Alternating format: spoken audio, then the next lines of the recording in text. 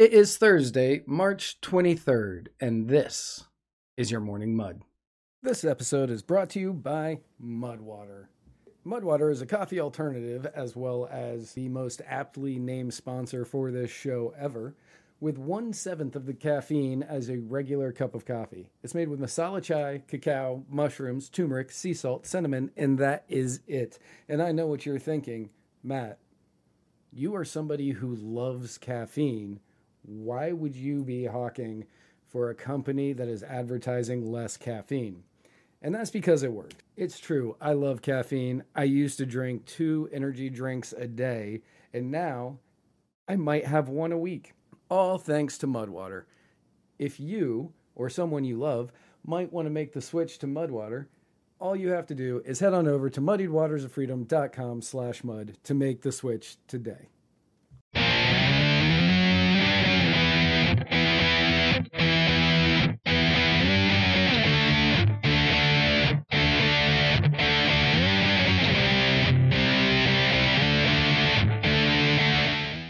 Good morning, everyone. I am Matt Wright, editor-in-chief of Muddied Waters Media, here to bring you the news. I hope everybody out there is having a fantastic Thursday. Your week is almost over. So let's get into the news. Yesterday, the Fed, after a period of silence, announced that in order to reduce inflation and make the economy more stable, they will be raising rates by 0.25%, bringing the interest rate from 4.75 to 5%. Now, this seems like something small, but after the collapse of Silicon Valley Bank and Signature Bank and others, a lot of people were thinking that they were not, in fact, going to raise rates this month in order to give banks a little bit of a buffer, before they continued raising interest rates in the future to try to slow down inflation. So in response to the collapse of the 2 banks, though, and nearly 2 weeks of banking turmoil, Federal Reserve Chair Jerome Powell said, It's clear we do need to strengthen supervision and regulation," noting the central bank would be doing an internal review. So instead of trying to give them a little bit of a buffer or anything like that, he's going to raise the rates. He's going to try to get legislation introduced into Congress, because the Fed can't actually do this, in order to get more regulation on the banks, and then they'll be doing the reviews themselves there at the Fed, although nobody can really do a review of the Fed, because that makes sense. He went on to say, at a basic level, Silicon Valley Bank management failed badly. We now know that supervisors saw these risks and intervened. My only interest is that we identify what went wrong here. But Powell did say that the Fed wouldn't jump to conclusions, and stated it would be inappropriate for me at this stage to offer my views on what the answers might be. And the answers, everybody, we know what the answers are at this point. They were buying, the banks were investing the money that they had deposited into the bank into government bonds. When they were getting government bonds at a low interest rate, those were collecting money slowly, but then once the Fed raised the rate, it basically made the old government bonds worthless, because you aren't going to get the same rate on those. So when you invested on it, you end up losing so much money playing this sort of Ponzi scheme with the Fed when you do these bonds, especially in a time period when interest rates are going up and inflation is going up, and the economy is teetering on the edge of a recession. So we know what happened. He doesn't want to say what happened, because it was bad economic policy that's been going on in this country for a very long time that led us to this point. Over the last couple of years, yes, it's gotten worse, but I'm not going to only say this is Biden's fault.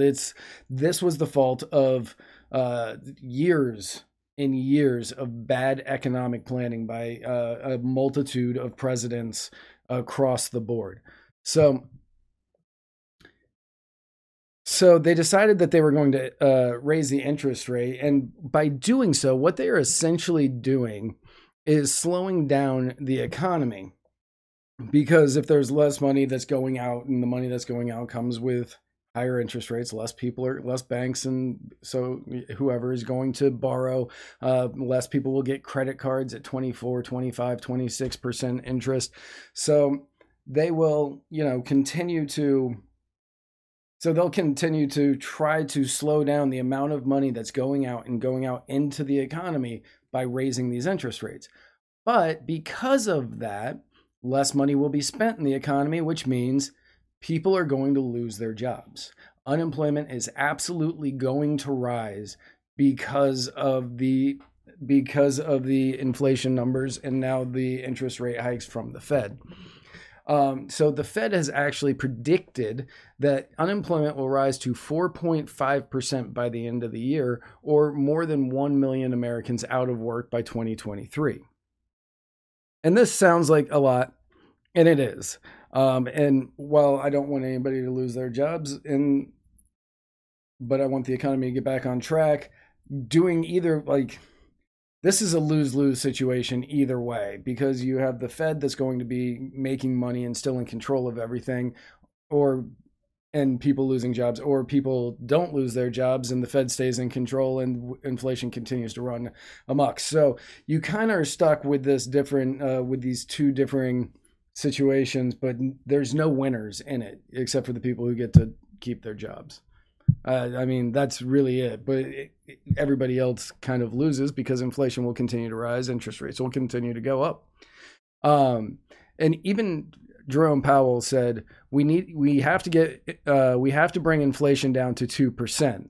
There are real costs to bring it down to 2%, but the costs of failing are much higher. If the central bank doesn't get inflation back in place, you can have a long series of years where inflation is high and volatile. And it's hard to invest capital. It's hard for an economy to perform well, and we're looking to avoid that. Then he went on to add, we're very focused on getting inflation down. We know in the longer run that this is the thing that will most benefit the people we serve. You can have very, very long expansions without high inflation. We had several of those, and they're very good for people. And yes, you can have expansion without inflation. The issue is when you're injecting trillions of dollars into the economy while nobody is actually doing things, you end up with this inflation. 2020, when Trump passed the largest budget ever at the time, and I don't remember what it is off the top of my head because it seems so minuscule at this point, but like $3.1 trillion or whatever it was. When that was happening, it was absolutely unheard of, but they said it was for the pandemic. We need to get people $1,200.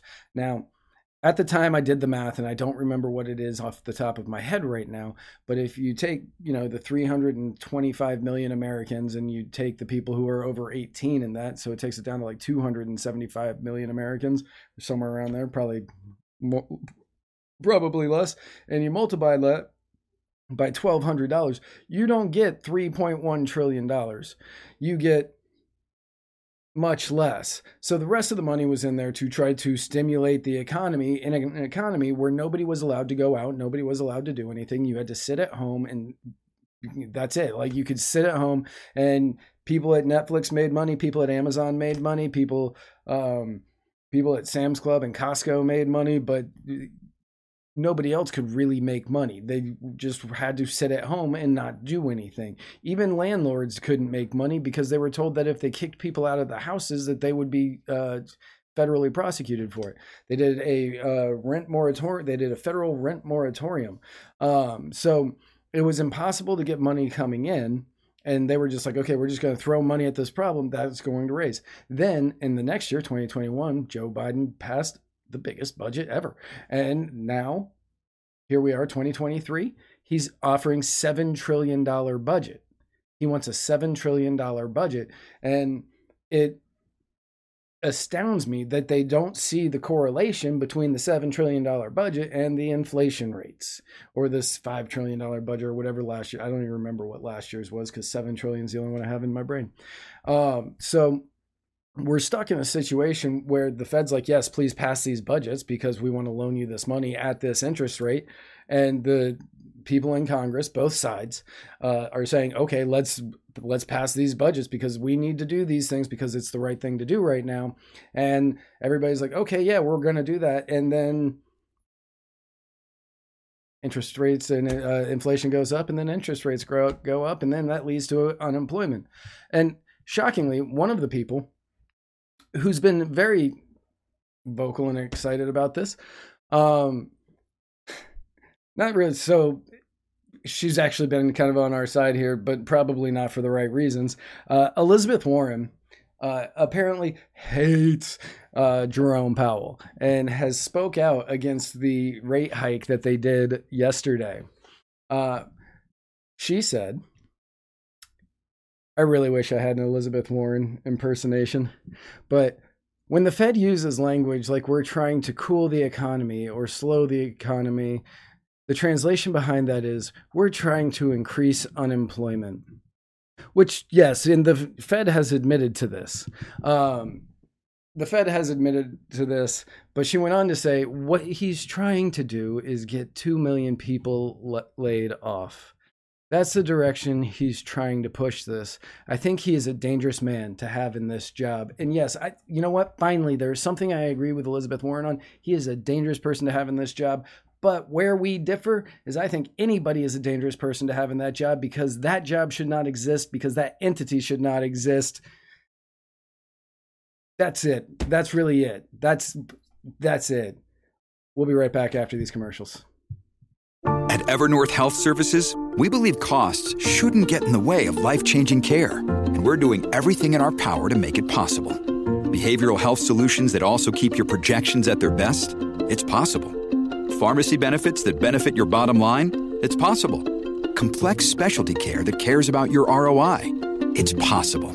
Because we're already doing it. All while saving businesses billions. That's Wonder made possible. Learn more at evernorth.com/wonder. If you're struggling to lose weight, you've probably heard about weight loss medications like Wegovy or Zepbound, and you might be wondering if they're right for you. Meet PlushCare, a leading telehealth provider with doctors who are there for you day and night to partner with you in your weight loss journey. If you qualify, they can safely prescribe you medication from the comfort of your own home. To get started, visit plushcare.com/weightloss. That's plushcare.com/weightloss. plushcare.com/weightloss. Welcome back. Glad everybody's still here with me. So as we talked about yesterday on the program, yes, as we said yesterday, welcome back. Glad everybody's still here with me. As we said yesterday on the program, there were going to be some Senate hearings largely surrounding the healthcare industry yesterday. And we said that the hearing with Stéphane Bancel, the CEO of Moderna, was going to be the one that had quite a few fireworks popping off. Now, a lot of the people who lashed out at Stéphane Bancel were the Democrats, and they were very upset because his company has a plan to quadruple the price of its COVID-19 shots, and the current cost, which I did not know this until today, the current cost of Moderna's COVID-19 vaccine booster is roughly $26. And they want to raise the price up to $130 per dose in the United States once the public health emergency ends. That means that they want you to pay $130 for a shot that doesn't guarantee you don't get the virus, a shot that doesn't guarantee you won't transmit the virus, $130 for a shot that possibly could be, there's a chance that if you get the shot and then you get the virus, that the side effects that you're going to have from the virus are going to be worse than if you would have just gotten the virus without the shot. They want you to pay $130 for that. Now, Democrats weren't worried about that. What they were worried about, we'll go with Bernie Sanders. Bernie Sanders said, I would hope very much you would reconsider that decision. It would cost the taxpayer of this country billions of dollars. And he's right. It would cost the taxpayers of this country billions of dollars, but it would cost the taxpayers of this country billions of dollars for a shot that doesn't work. Bancel told the committee that the price was not tied to the company's financial performance, but was rather a reflection of what he referred to as these shots' value. And if you can value a shot that doesn't do what it's intended to do at $130, I have a pen right here that I would like to sell you for $20 because it too does not work in the way that it is intended. I don't even know why I have that sitting here. Many of the people on the Democrats were very concerned about the price increase of the shot. Sanders pressed Bancel on whether he could guarantee the U.S. would not pay a higher price than other countries for the vaccine, considering the U.S. government's involvement in its creation. And Bancel stated he could not say the U.S. would pay a lower price than other countries. Senator Tammy Baldwin out of Wisconsin said more than 1/4 of Americans struggle to pay for their prescription medications. These same Americans are the taxpayers who are footing the bill for research and drug development that companies like Moderna are benefiting from. Bancel said the U.S. government gave us and 4 other vaccine companies funding to accelerate clinical trials.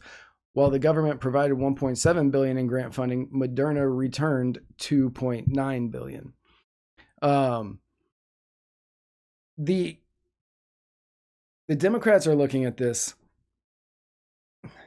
correctly but incorrectly. They are looking at it through the right lens, but not the right side of the binoculars or the telescope or a microscope, whichever. They're looking at it separately because they're sitting there and they're saying, okay, you want to, because yes, absolutely. They are wanting to raise the cost of the shot 4 times, which is going to fall back on the American taxpayer. And that's not right. And this isn't fair. Why aren't you asking them why the shot doesn't work? Instead, you are asking them, why do you want to raise the cost of this? No, why do you want to raise the cost on something that doesn't work the way that we have been marketing it and promising and sending it out? Instead, say, hey, if you get us a shot that works, maybe we can talk. But if you don't have a shot that works, then why would we give you this money? Why would we pay for a good that does not deliver on the things that you said it was going to deliver? Until you do that, fuck off.